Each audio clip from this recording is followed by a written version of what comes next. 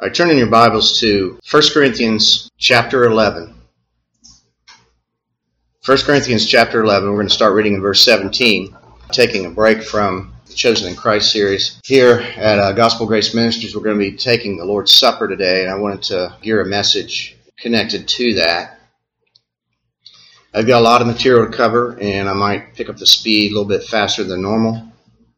That's easy to say. When I get stuck in the area, I might camp out, but we'll see how it goes. The title of the message is Proper Perspective on Worthiness, Seeing Christ in the Lord's Supper. Verse 17. But instructing this, I do not praise you, because you come together not for the better, but for the worse. First of all, when you come together in the church, I hear that there are divisions among you. I partly believe it. For there must also be heresies among you, that the approved ones may be revealed among you.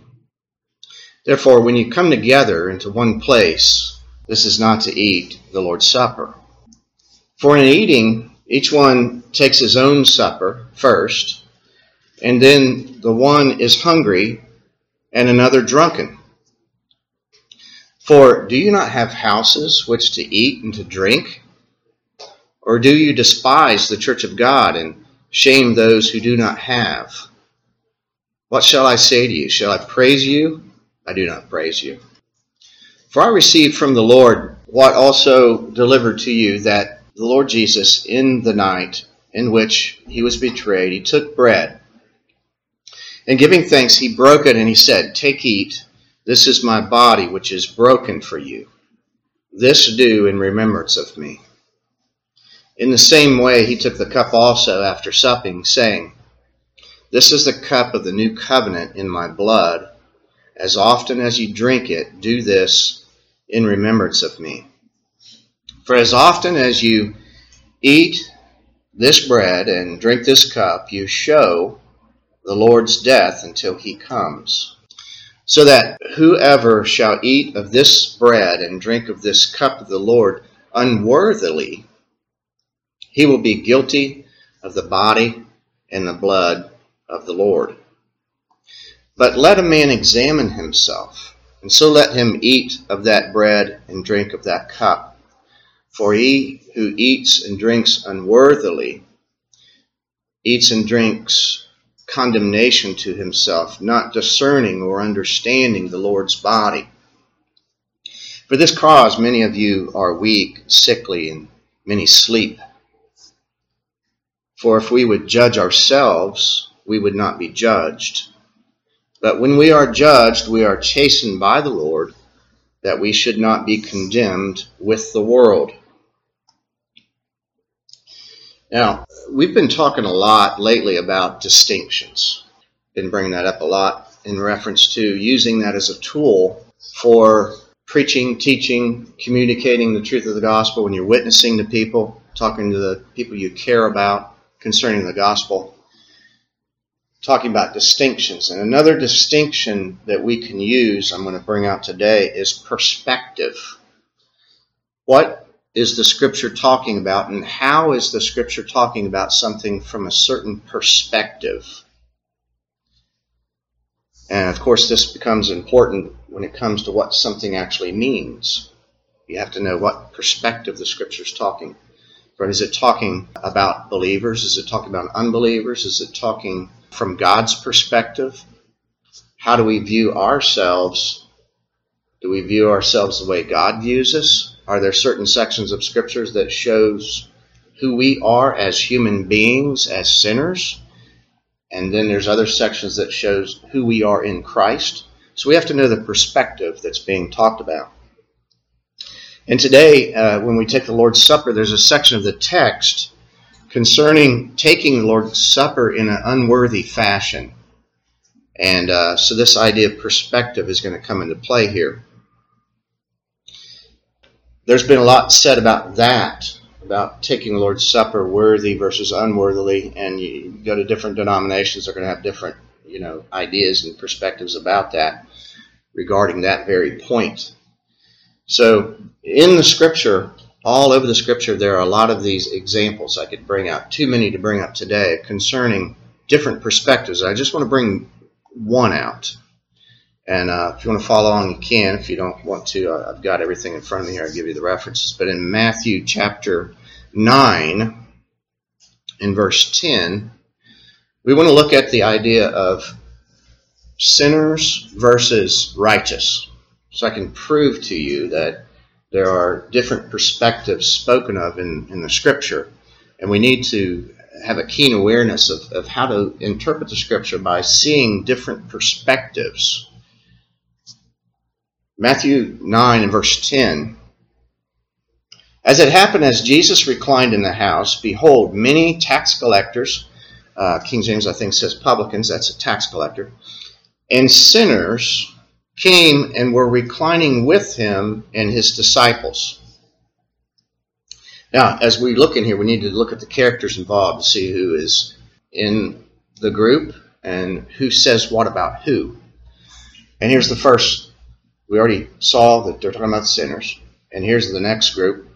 And when the Pharisees saw, they said to his disciples, "Why does your master eat with tax collectors and sinners?" So here is the Pharisees' perspective of who they're talking about. They're calling these people sinners. And of course, right off the bat, we should know it's like unlike themselves, right? The Pharisee, remember, stood at the temple, prayed thus with himself, "I thank God that I'm not like other people, like this publican, sinner."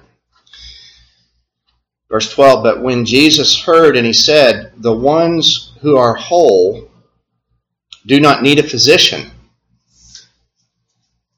Whole as in healthy. So Christ is using some language here, comparing physical health with spiritual health. And he says here, but the ones that are sick, they're the ones that need a physician. Those that are in need, and they're going to eventually be made to know that they have a need. But these ones that are quote-unquote whole, in other words, they think they're whole, they think they're healthy spiritually, they will never see their need of this physician.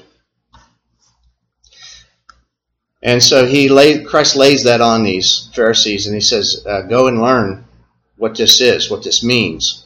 I will have mercy and not sacrifice, for I have not come to call the righteous, but sinners to repentance. And so we can give some commentary. I have not come to call those that have a satisfaction of their own righteousness. I've come to call sinners, those that know they need a righteousness, to repentance from their own righteousness, sort of like the Pharisees had. And only these sinners that he came for will see that, because they've been shown that by irresistible grace. So the self-righteous, in this case the Pharisees, they had their own righteousness, in other words, a personal righteousness, that they were called by Christ righteous in a negative way. So here's the Word of God. Christ is the one talking. He shows the story here, and he gives the perspective of what the Pharisees are seeing and saying, and he shows the proper perspective, and he lays it all out, and he says, this is how it is. And he tells those guys, go and learn this, because you're not seeing it. You know, we know the Pharisees were blind. Now, we see other verses that show universally that everybody's a sinner, right? For all sin that comes short of the glory of God. That's all without exception. So we have to put that in the mix. We have to put all the verses about sinners in the mix and then determine what each one means in its proper context, and comparatively, it's going to bring in distinctions and perspectives. So we know we have experienced, we've been given faith in the gospel, we have experienced forgiveness of sins, and we know what that remedy is. It's, of course, we see that in the gospel. Christ has done that for us to clear up the guilt and condemnation problem by the person and work of Christ. And probably a popular text we could think of, and probably have it memorized by now, 2 Corinthians 5:21. For he who knew no sin was made sin, so that we might be made the righteousness of God in him. So it has these two terms, sin and righteousness. We, as naturally condemned sinners under the guilt of Adam, we have that sin imputed to us, and then we have a sin nature, and then we build up sins on our account. These were laid to, of course, Christ's account at the cross. And that is us. We are sin.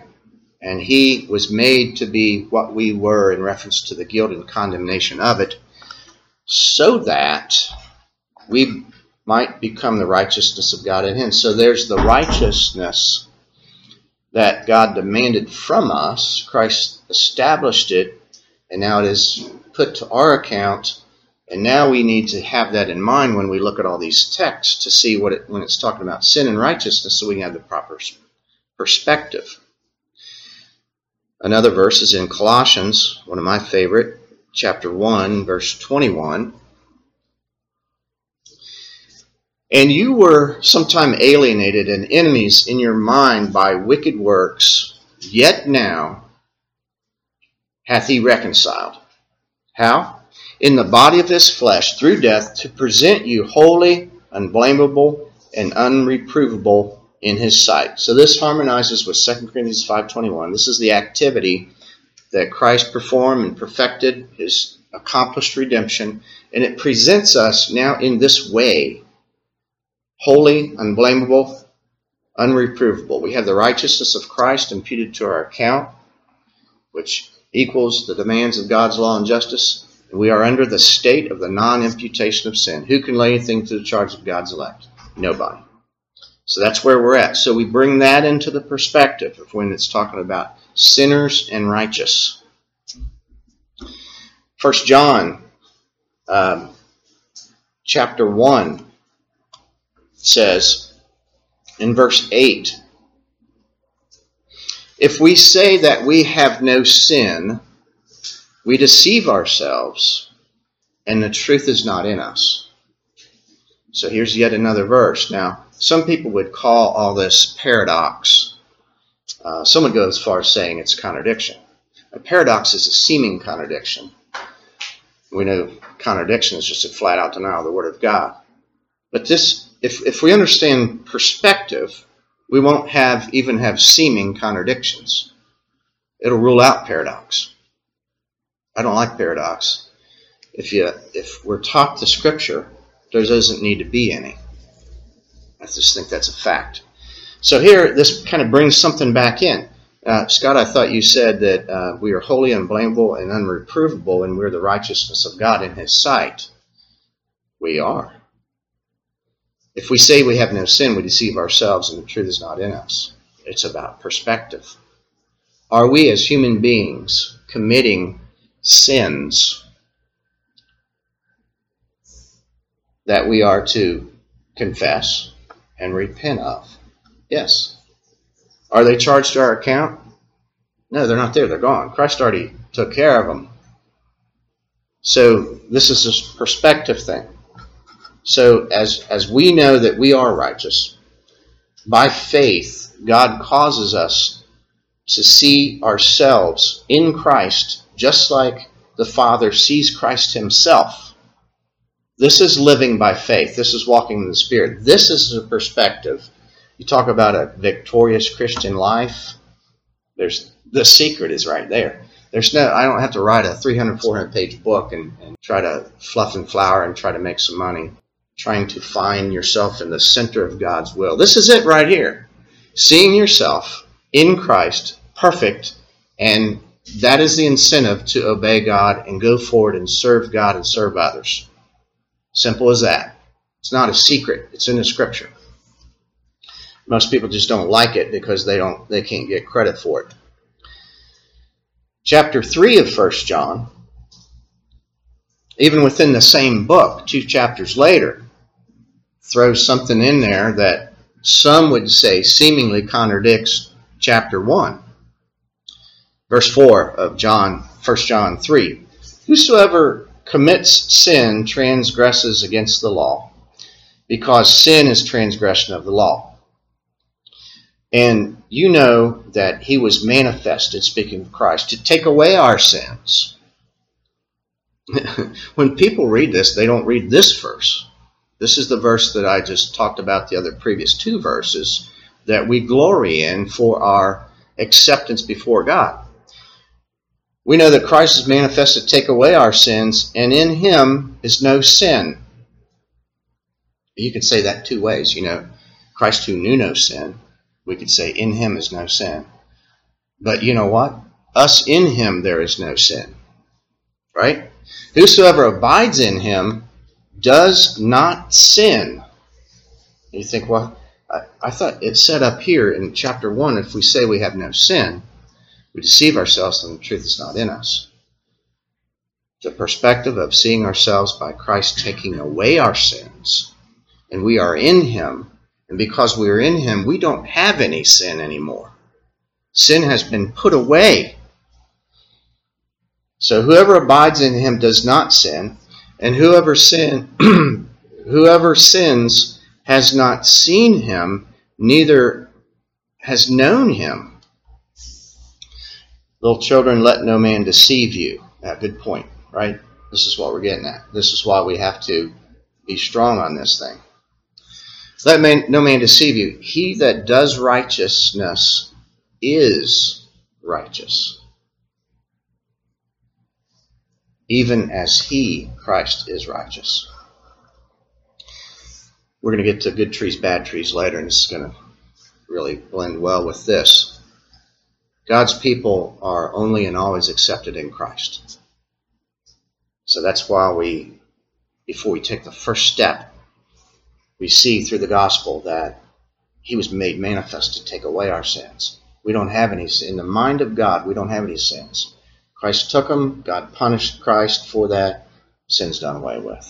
So by faith, we walk in that fashion. And of course, that doesn't mean that's the sin charge card.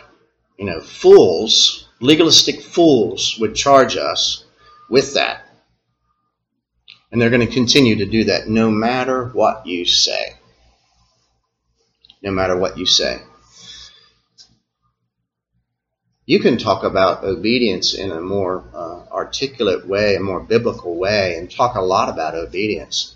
It doesn't matter to them because you're forcing the truth of the gospel that our only acceptance is in Christ and not those things they want to talk about. Verse 8. He that commits sin is of the devil. Flat out. He that commits sin is of the devil.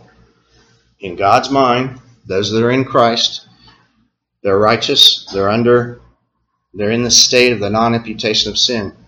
In God's mind, they don't commit sin. The sin is gone. Now, some might say, well, that doesn't make any sense because God chastises his people. The sins are gone. Doesn't change that. God lovingly corrects his people for whom the sins are already gone because of Christ, so that maybe one of the reasons he may chastise is so they don't get that sin charge card idea. I don't think God's people even have that idea to begin with. I haven't met one yet. I really haven't. For the devil sins from the beginning. For this purpose the Son of God was made manifest, that he might destroy the works of the devil. Now that matches and harmonizes with that. He was made manifest to take away sin. Saying the same thing here. He crushed the serpent's head, bruised his heel, and we get the benefit. Verse 9. Whosoever is born of God does not commit sin, because his seed remains in him, and he cannot sin because he's born of God. Perspective. Who's saying this? Who's it to? How do we think about it? Our sins are forgiven. Our sins are past. They're covered. They're done away with. They're put away. God does not remember them in reference to any form of condemnation. There's therefore now no condemnation to those that are in Christ Jesus, who don't walk in the flesh but walk in the Spirit. And with each line you add to that, the legalist will come back and put conditions in and say walking in the Spirit is something totally different than what Romans 8 is talking about. All right, so there's an example of perspective. I mean, we could have broadened that and gone in further detail talking about sin and righteousness. I think you get the picture there, and that's something we can learn and grow in and see the rest of our lives. All right, so I'm going to go back to our text in 1 Corinthians 11. We want to talk about the first point here, unity in the church. Go over these first 3 verses again. But instructing this, I do not praise you, because you come together not for the better, but for the worse. You know, Paul here is saying, you know what, you'd be better off not even doing it if you're going to do it this way, right? That's what I've said oftentimes about these churches that are dilly-dally and compromising. I always tell people, they say, what should I do? Should I continue going there? And I say, well, are you teaching there? Do you have any influence? No. I say you'd be better off going fishing or watching cartoons or sleeping in. Seriously, anything is better than going to the spiritual whorehouse. It does no good at all. So in other words, if you're going to violate the practice of the Lord's Supper by not doing it right, not having the right attitude, don't do it. Verse 18, first of all, when you come together in the church, I hear that there are divisions among you. I partly believe it. Now, this is in chapter 11. He talked early in chapter 1 about divisions. I'm of Paul, I'm of Apollos, I'm of these different people. And they had their little preacher clubs, and it's a little competition there. That was not the only division. They had several divisions, but Paul had already dealt with some. I think I have a few verses in here that mention some others. For there must needs be heresies among you, so that them that are approved may be made manifest. So in any group, really, there are what comes out is when heresies come out and truth counters those heresies, or when truth comes out or heresies bump into it. Either way, the ones that are teaching the Scripture and that persevere in the truth of the Scripture, God's people that believe the gospel recognize that, and they see who is not approved and who is approved. This has happened here. We've had people come and go, and more people have gone out than have stayed. And I'm sure as we go along and more people come in, we'll see that. And so there's a activity and a responsibility of seeing that, of discerning what's going on, what's being said, what's held to, what the focus is. Divisions here refers to a schism or a split or a gap. And this is in direct contrariness to being knit together in love. The church is supposed to be knit together in love. I don't do knitting, but I've seen it, and it's these things threaded together, and they're close together, and they stay together, and they serve a purpose. Division would be getting scissors, cutting through it, or getting the string and undoing it. You know, it's destruction. So these two things, of course, oppose each other. Scripture uses those words for distinction purposes, of course. I want to read you some verses. They're just single ones, and you can just follow along or listen. Romans 16:17. I exhort you, brothers, to mark those that cause divisions and offenses contrary to the doctrine which you have learned, and avoid them. So if people roll through here and they're divisive, they like to draw attention to themselves, they like to maybe have the preeminence, they like to cause trouble, they might bring in strange doctrine that divides, they might have an attitude that is suppressive or that is demeaning, which lacks humility, and so on and so forth. You could go on and list all kind of different things. These are ones that will be made apparent, that will divide the church, and they're to be marked and they're to be avoided. because they're detrimental to the church of God. Philippians 1:27, this verse has a double point in it. It's connected to something I'm going to say later, don't have time to get to, but verse 27, only let your conduct be as it becomes the gospel of Christ. So here is and I wanted to tie this in, probably won't get to it later, about doing something in a worthy fashion. I brought this example up before. Somebody's in an authoritative position, perhaps a police officer or something, and they get a charge against them, and it's or in the military, the phrase is something like it's unbecoming of an officer. They're put there in a certain position for leadership, and they're to conduct themselves. There's a higher standard when a person is in a leadership position. So eyes are on that person so as not to be hypocritical and contradictory. And they are to discern and judge and do things and have to enforce certain rules. And if they violate that, many times publicly, it's an embarrassment. There's the charge by leadership above them that's unbecoming of an officer. You're out. You know what I mean? Has to do with walking worthy of what they've been called to do. That's in the secular world and in reference to the church of God. So Paul is telling the people in the church of Philippi that you need to conduct yourselves that's becoming to the gospel of Christ, or in other words, walk worthy to your profession, so that whether I come and see you or am I absent, I'm not there. I'm not spying on you. I'm not looking over you to make sure you're doing the right thing. Either way, I may hear of your affairs, and that you stand fast in one spirit. It's talking about unity, striving together with one mind for the faith of the gospel, and terrified in nothing by your adversaries. This is talking about a boldness, right? So if you believe the gospel, you're assured of it, you're dogmatic about it, you're bold about it, you're not afraid of your adversaries. And you're not running around doing things on purpose that they can say, I got some dirt on you. You know what I mean? You're not afraid of your adversaries. For this is to them an evident token of their perdition, but to you of salvation and that of God.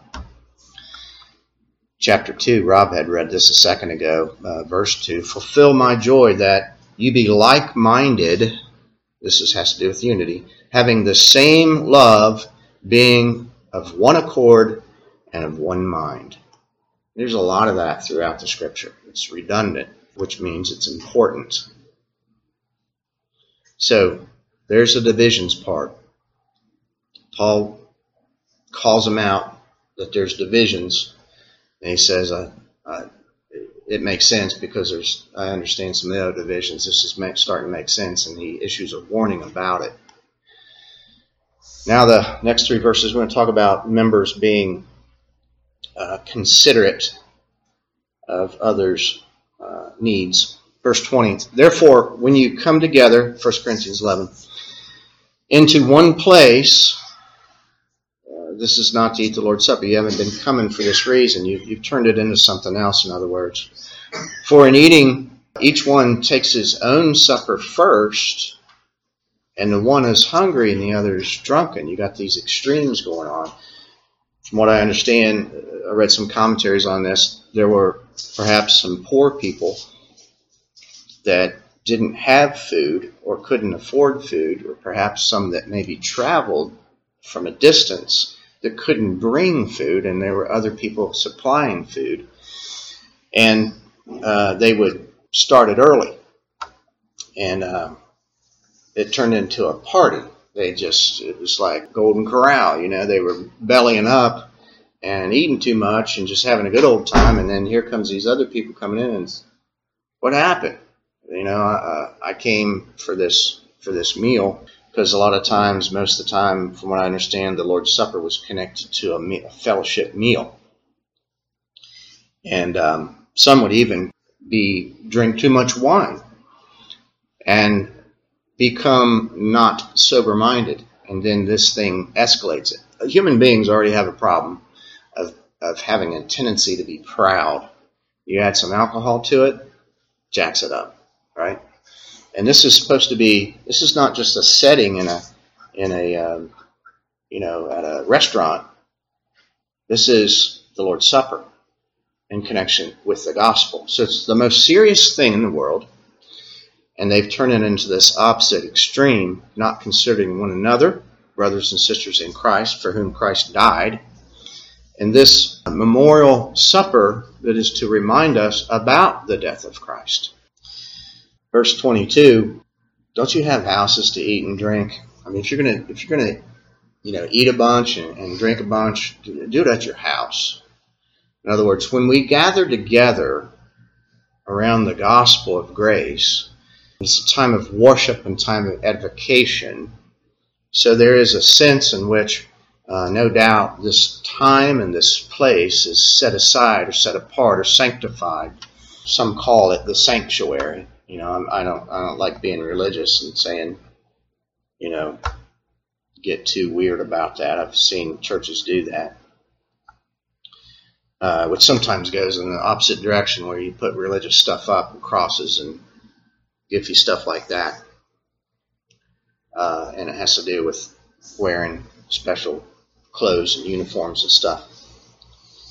And Lord's Supper with shiny instruments, which smacks of Rome. And I'm not wearing a costume because I'm up here in some type of a leadership position. And, the laity be out there, and I'm the clergy, and I'm dictating what's going on. We're all members of one body. We're all serving. We're all servants. We serve Christ and each other in the gospel. So in other words, if you're going to do that at home. This is not the place to do that, he's saying.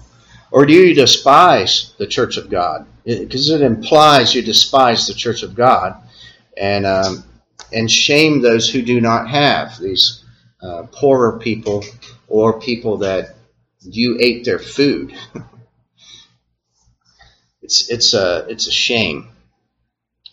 What shall I say to you? Shall I praise you? No, I don't praise you.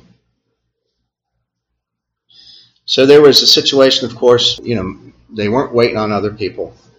They were eating other people's food, and it sounds more than likely these were poor people, or like I said, people traveling that couldn't bring food. It was more convenient for other people to have food there and wait for them and have food together. There was members drinking too much, so there's all kind of warning in Scripture. Even if people aren't drunk, to think soberly minded. In other words, don't think foolishly. Even when you're not drinking, don't think foolishly. So the emphasis on sober-mindedness is throughout. So here we are bringing it down to this time that's set apart to think about the death of Christ, and people are not being sober-minded, and that's jacked up with their drinking too much. So there's a self-pleasure involved here, and it causes division. And then I read some commentaries, and it talked about that some may have even been blending some Judaism in there and trying to infuse some of the traditions of Judaism into it. And the Gentiles were sort of felt divided there because of that. And so a division maybe with traditions or cultures or foods or things like that may have been taking place, which is not peaceful in a church that's supposed to be in unity. When you go to church, you're going to have many different people from many different backgrounds that have experienced different things. And we have to be sensitive to that in a biblical way without compromising. Here's a couple of verses I'm using talking about division. I'll just quote them. 1 Corinthians 1:10, same book that we're looking at. But I exhort you, brothers, by the name of the Lord Jesus Christ, that you all speak the same thing, and there be no divisions among you, but you be perfectly joined together in the same mind and in the same judgment or discernment. Now this is right after he warned about these people saying, I'm of Paul, I'm of Apollos. Because when people start like breaking out or breaking away and picking different preachers that they're supporting, they might say, this guy over here says this about this secondary issue, and this guy says this about this secondary issue. And that might bring people further apart and lose focus on the gospel, not just that in issues, but in reference to people, forgetting that the preacher is not like an all-star of those guys that they were naming. I'm of this guy, I'm of this guy. So Paul was trying to bring them around to say, you people are just not thinking right about this thing. Romans 12:1 says, I beseech you, therefore, brethren, by the mercies of God, that present your bodies as a living sacrifice, holy and acceptable unto God, which is your reasonable service. And be not conformed to this world, but be transformed by the renewing of your mind, that you may prove that which is good, acceptable, and perfect will of God. For I say, through the grace that's given to me, to every one who is among you, not to think of himself more highly than he ought to think, but on the counterwise, think soberly, think right-mindedly. Just like the text that Rob read in Philippians 2, talking about that mind that is in Christ, that we're to have that same mind of humility, not thinking too highly of ourselves. Even as God has dealt to every man a measure of faith. Verse 4. For even as we have many members of one body, and all members do not have the same function. Notice, all members don't have the same function, but you know what? Every member has a function. That's something some churches forget about. Non-functional members. There's no such thing. That's why when members remove themselves from function and they're done, they're not members. Members are made apparent by being of one mind and being a functioning member of the body. Then having gifts, verse 6, differing according to the grace that is given to us. So that's some pretty clear stuff there. Talking about unity, talking about function, talking about considering one another in, looking, like the verse in Philippians 2, looking upon the things of others, not like, hey, I see your stuff, I want it, but I care about what's going on with you. You have a burden, in other words. I want to share your burden. If you have something wrong, I want you to tell me about it. I have something wrong, I want to tell you about it. We pray for each other, problems, whatever they may be. And this is a part of, a functioning church. So we serve God and serve one another, and this is how we function in the unity under the authority of the same gospel. Now, reasons for the Lord's Supper. Look at verse 23. For I received from the Lord that which I delivered to you, that the Lord Jesus, in the night which he was betrayed, took bread, and having gave thanks, broke it, and he said, Take, eat, this is my body. Now, perspective. We don't go Roman Catholic, and a priest does his hocus pocus and changes that bread into the actual body of Christ. It doesn't happen. That's not what this is saying. He's saying that this bread, it represents my body. It pictures it, right? Which is broken for you. And we see what's going on there. Christ was as a sacrifice. He was broken. Not talking about his bones were broken, because we know that didn't happen. He was killed as a sacrifice. He was a slaughtered sacrifice. That's what he came to do. And he says, this is what's going on. This is what this means. And he says, do this in remembrance of me. This is the key. This is why we're doing it. The reason for the Lord's Supper is in remembrance of Christ. Verse 25. In the same way, he took the cup, supping, and saying, this is the cup of, notice this, the new covenant. Right? We're new covenant believers. Old covenant is dead and done and taken away. Christ removed that covenant by the blood of the new covenant. It's the new covenant in my blood, which is the second element. You got the body, which is the bread, and then the cup which represents his blood. As often as you drink it, again, do this in remembrance of me. And he just kind of redundant about it again, and he adds one more thing here. He said, for as often as you do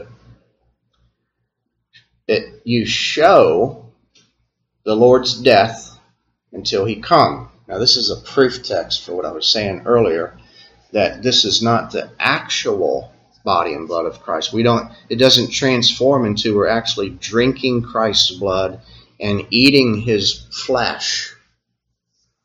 But it shows something. We're to remember what it shows. It shows his death. Now, this is kind of the meat of the message here concerning examining ourselves. Verse 27. So that whoever shall eat of this bread and drink of this cup unworthily, he shall be guilty of the body and the blood of the Lord. Now, he says something here that should ensure that this doesn't happen by doing this right here. But let a man examine himself. And so let him eat of that bread and drink of that cup. For because he who eats and drinks unworthily eats and drinks condemnation to himself, not discerning or understanding the Lord's body.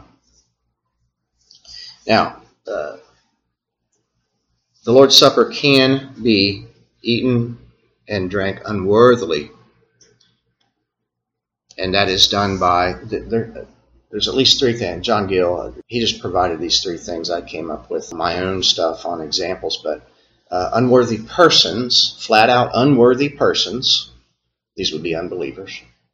I didn't read far enough to see what he said they were. I just got these three things and I was done with John Gill. Not that John Gill's bad. I mean, this is helpful. Unworthy persons, A. B is in an unworthy manner. And then C, to an unworthy ends or purposes.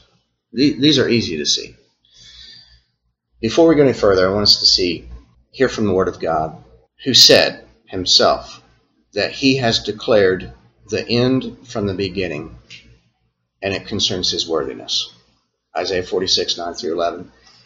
The God who declares the end from the beginning. So when I was thinking about this week, I was thinking, in order for us to get any kind of grip on this idea of taking it worthy or unworthy, whether it's talking about persons or manners or to whatever ends, we need to look at this perspective right here.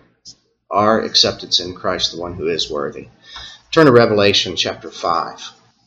And in chapter 5, I just want to read a few verses here. We're going to be skipping some. I'm just hitting the ones that talk about worthiness. I went to Revelation first because this is the end, right? And then we're going to look at the beginning. And it's all about Christ worthy from the end to the beginning. Chapter 5 and verse 2. And I saw a mighty angel proclaiming with a loud voice, who is worthy to open the book and to loosen its seals? Verse 4. So there's the question. There's the scene. There's a book that's going to be opened. Important book. The question's asked, who's worthy to open this book? Verse 4. And I wept very much, because no one was found worthy to open and read the book, nor look in it.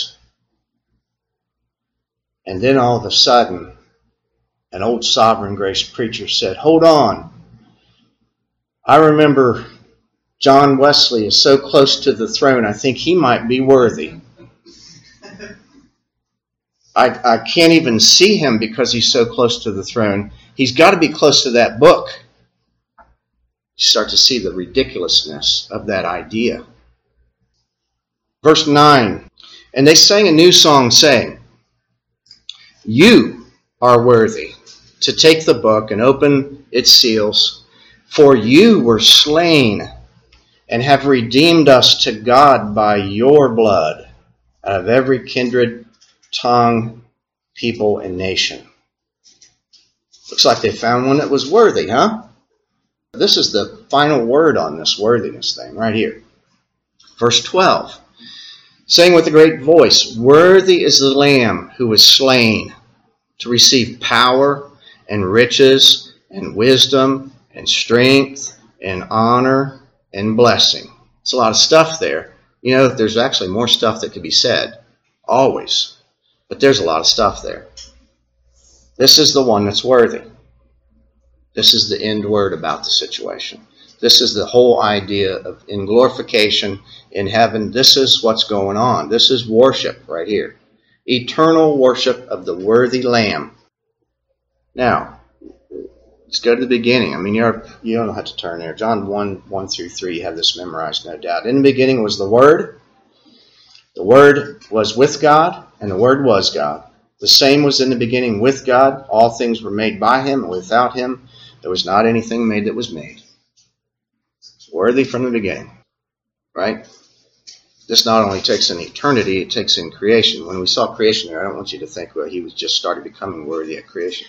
Eternally, face to face, right? This is the one that the Father, again, chose, elect, precious. We see some more indication in John 17 about this worthiness in connection with His glory. John 17, 4 through 5. "I've glorified you upon the earth. I've finished the work which you have given me to do. And now, Father, glorify me with yourself, with the glory which I had with you before the world was." Do you think that glory should be divorced from worthiness? It's directly related. So Christ alone is worthy, and we, as God's people, are accepted and worthy only in Christ. We can read like 1 Corinthians 1, 30 and 31, "But of Him you are in Christ Jesus, who of God is made unto us wisdom, righteousness, sanctification, and redemption, so that, according as it is written, he who glories, let him glory in the Lord." Somebody that's not in Christ, that Christ has not been made unto them wisdom, righteousness, sanctification, and redemption, is unworthy. Because they're naked by themselves. And they will appear unto judgment in their own righteousness, and their account will be full, chock full of sin, condemnation, and guilt. So they're unworthy. That's the first step here of unworthiness, is the qualification. You're not a believer, you're not a child of God, you're unworthy. Those that are, their worthiness is not in them. They've been made worthy in Christ alone. You can turn to Matthew 3 if you like. There's some more language here about worthiness. It's related. In verse 7, Matthew 3:7. "But seeing many of the Pharisees and Sadducees come to his baptism," John was baptizing, "he said unto them, O generation of vipers, who's warned you to flee from the wrath to come? Bring forth therefore fruits worthy of repentance." And do you think to say within yourselves, "We have Abraham as our father"? For I say to you that God's able to raise up children of Abraham from these stones. And now also, the axe is laid to the root of the trees. Therefore every tree that does not bring forth good fruit is cut down and cast in the fire. I indeed baptize you with water of repentance, but he who comes after me is mightier than me, whose sandals I am not worthy to even carry. He shall baptize you with the Holy Spirit and with fire, whose fan is in his hand, and he will cleanse his floor and gather wheat into his storehouse, and he will burn up the chaff with unquenchable fire. So we see the word worthy is used twice there, and we're starting to see some ideas, and we're getting perspective of this word worthy that's being used here. The word worthy, bring forth fruits that are worthy. I think in the King James the word meet is used, M-E-E-T, and it has to do with fitness, and it has to do with deserving, suitable, or fit. It matches, in other words, that verse we read earlier about make your conduct becoming of the gospel. It's walking worthy. Make it match or fit what you confess. Right? Now, this is not a condition. This is just a perspective observation that the Scripture exhorts people to do, and this is something that we are to strive to do.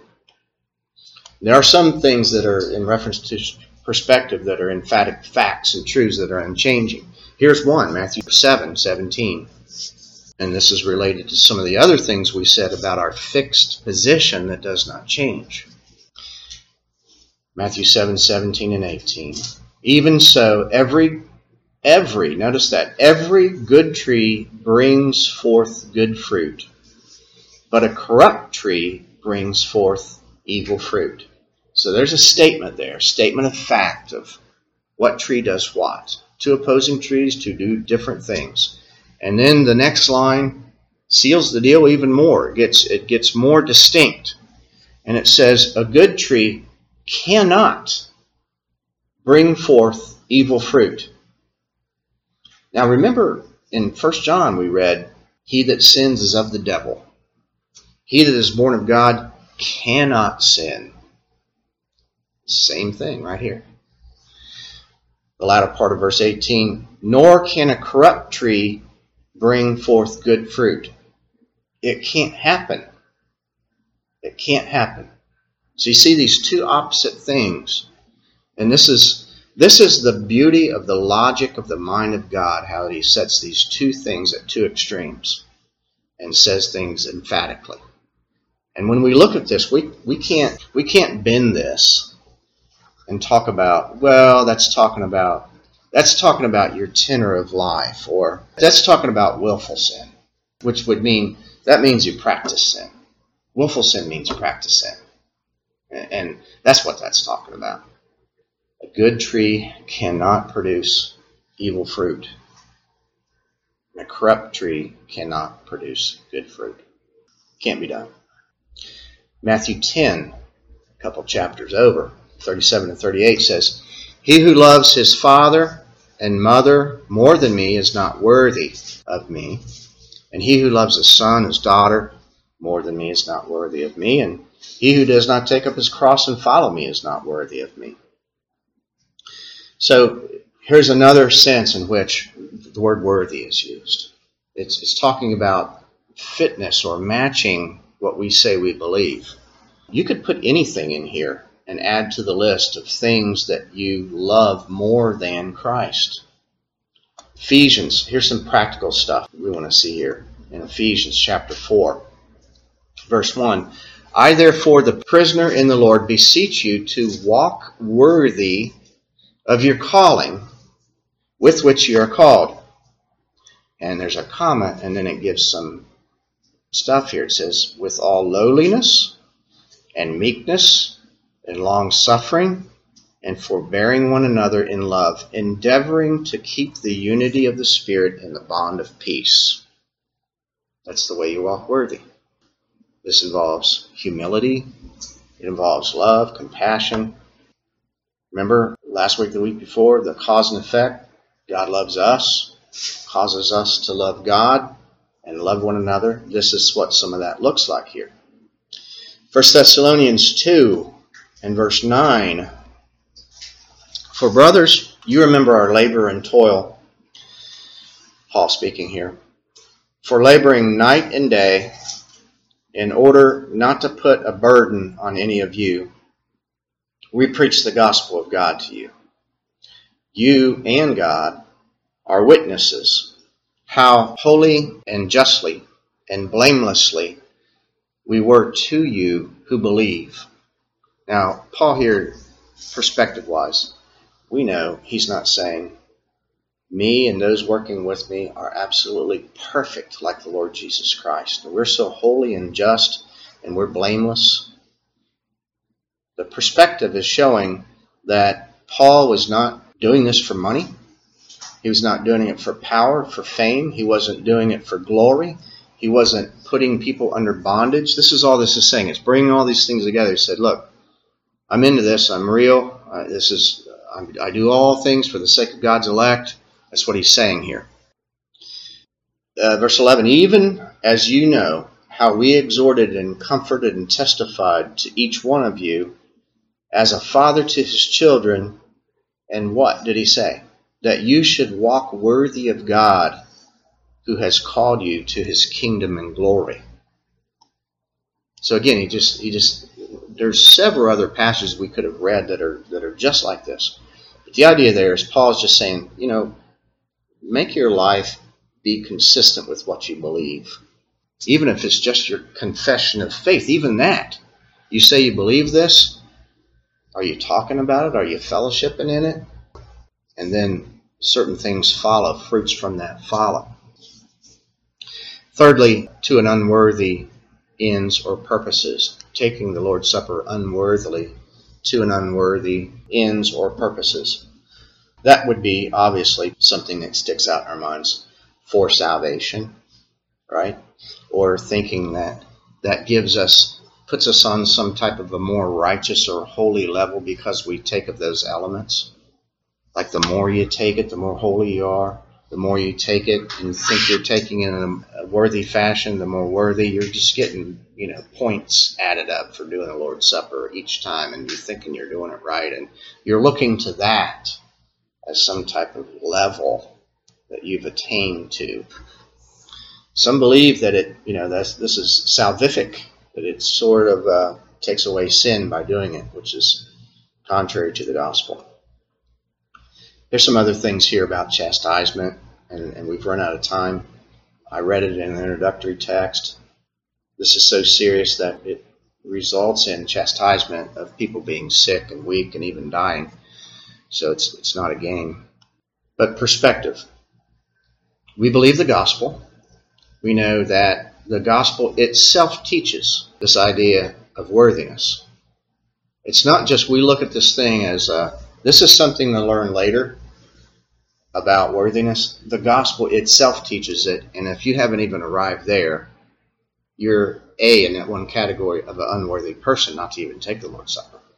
So the gospel itself teaches. It's just like James Gilliam posted something the other day about grace when it is taught in the gospel shows people that that's not only the gospel, but that is emphasized with that is gospel believers believe that. They're taught that it's by grace, and they know it's by grace. Some may say God saves by grace despite of what anybody's taught. And so they say, well, God saves people, and they believe that they're saved by works. And they're still saved because grace trumps their ignorance. Such a convoluted idea. God has the power to glorify the Lord Jesus Christ in the hearts of his people. That's part of salvation. So God's people see and know that they have passed from death unto life, and that death was their total depravity, their legal condemnation. And they've seen, as we looked in that message a few weeks back, before they didn't seek after God. They didn't understand God, and they had no righteousness. And God is the one that made them to differ. And now they're put on a plane, not by anything they did all the way through. It's not they did anything to get loved. They didn't do anything to get chosen. Christ died particularly for them, and then they're sanctified by his blood. And then as it comes to conversion and regeneration, they didn't do anything to bring the Spirit to them. Every single step of the way, nothing was brought on by them to make themselves to be saved. No spark, no jump start, no nothing like that. No even cooperation. God has saved his people. He saved them. They are the ones being saved by him. It's not that he threw the life ring out and they were smart enough to grab it. They're dead. They were condemned. No hope except for Christ alone. Something that happened before the foundation of the world kickstarted this thing off, and they did not participate. And they look backwards and look at the Word of God that says salvation is by grace. All God's people know that to some extent. There are different levels of knowledge later as they grow, but they know that. They know where their worthiness is. It's in Christ. And they know when they look at themselves, zero. No confidence in the flesh. Remember, that's one of the evidences of God's people. No confidence in the flesh. In my flesh dwells no good thing, Paul said. So God's people come together, seeing that they're unworthy. There are warnings throughout the Scripture. If someone has gotten out of the way and they are publicly blaspheming the church and shaming the church, that through the leadership of the church and even the membership of the church are to go to those people in a humble, private way and deal with them privately. And if they don't acknowledge that there's a problem, then it shouldn't be taking the Lord's Supper. That's clear throughout Scripture as far as public conduct and the way we conduct ourselves, and everybody's seeing that, not just in the church but outside the church. So there are reasons why some church members either voluntarily would not take the Lord's Supper, but knowing what we know about who we are in Christ, and I would hope that even though by faith you see that we're perfect in Christ, I would hope by your own experience and by reading the Scripture and knowing the way you interpret Scripture by distinctions and perspective, that God's people continue to sin every day. So it would be kind of odd or weird for somebody in a church like this to say, I've been sinning lately and I'm not going to take Lord's Supper. I sinned yesterday. I mean, everybody sins every day. Universally, all believers sin every day. It's a lie to say otherwise. Now, the attitude about that is another thing. I think this is the key, is the attitude. If somebody's gotten themselves in a position where they care and they're not thinking, I'm not talking about physically drunk, but mentally, they're not living soberly, and they say, I don't care. Nobody's going to tell me what to do. I mean, it's not like we tell people what to do. God tells people what to do. So in our own conscience and our own mind, if we have a tendency to just barely start to think that we don't care, then we need to get a hold of that before it runs rampant. Because if you don't care, what's going to happen next is you're going to fall out of fellowship, and there'll be no support, no God's people talking with you. Might be praying for you, but they're not working with you and talking with you, and there's no mutual application, and gone, apostatized. It's happened here before. And those that are here that are taking the Lord's Supper, I don't think anybody would be thinking, well, I'm taking it. That's a sign I've got everything together. If you got everything together, come talk to me, because I want to learn how to get everything together. I ain't got everything together yet. Again, keep looking to our worthiness in Christ. That's where it's at. We're doing this in remembrance of Him, not that the fact we got all our stuff together. Because nobody's got their stuff together. I don't think anybody's walking around in a glorified body yet. Any questions or comments?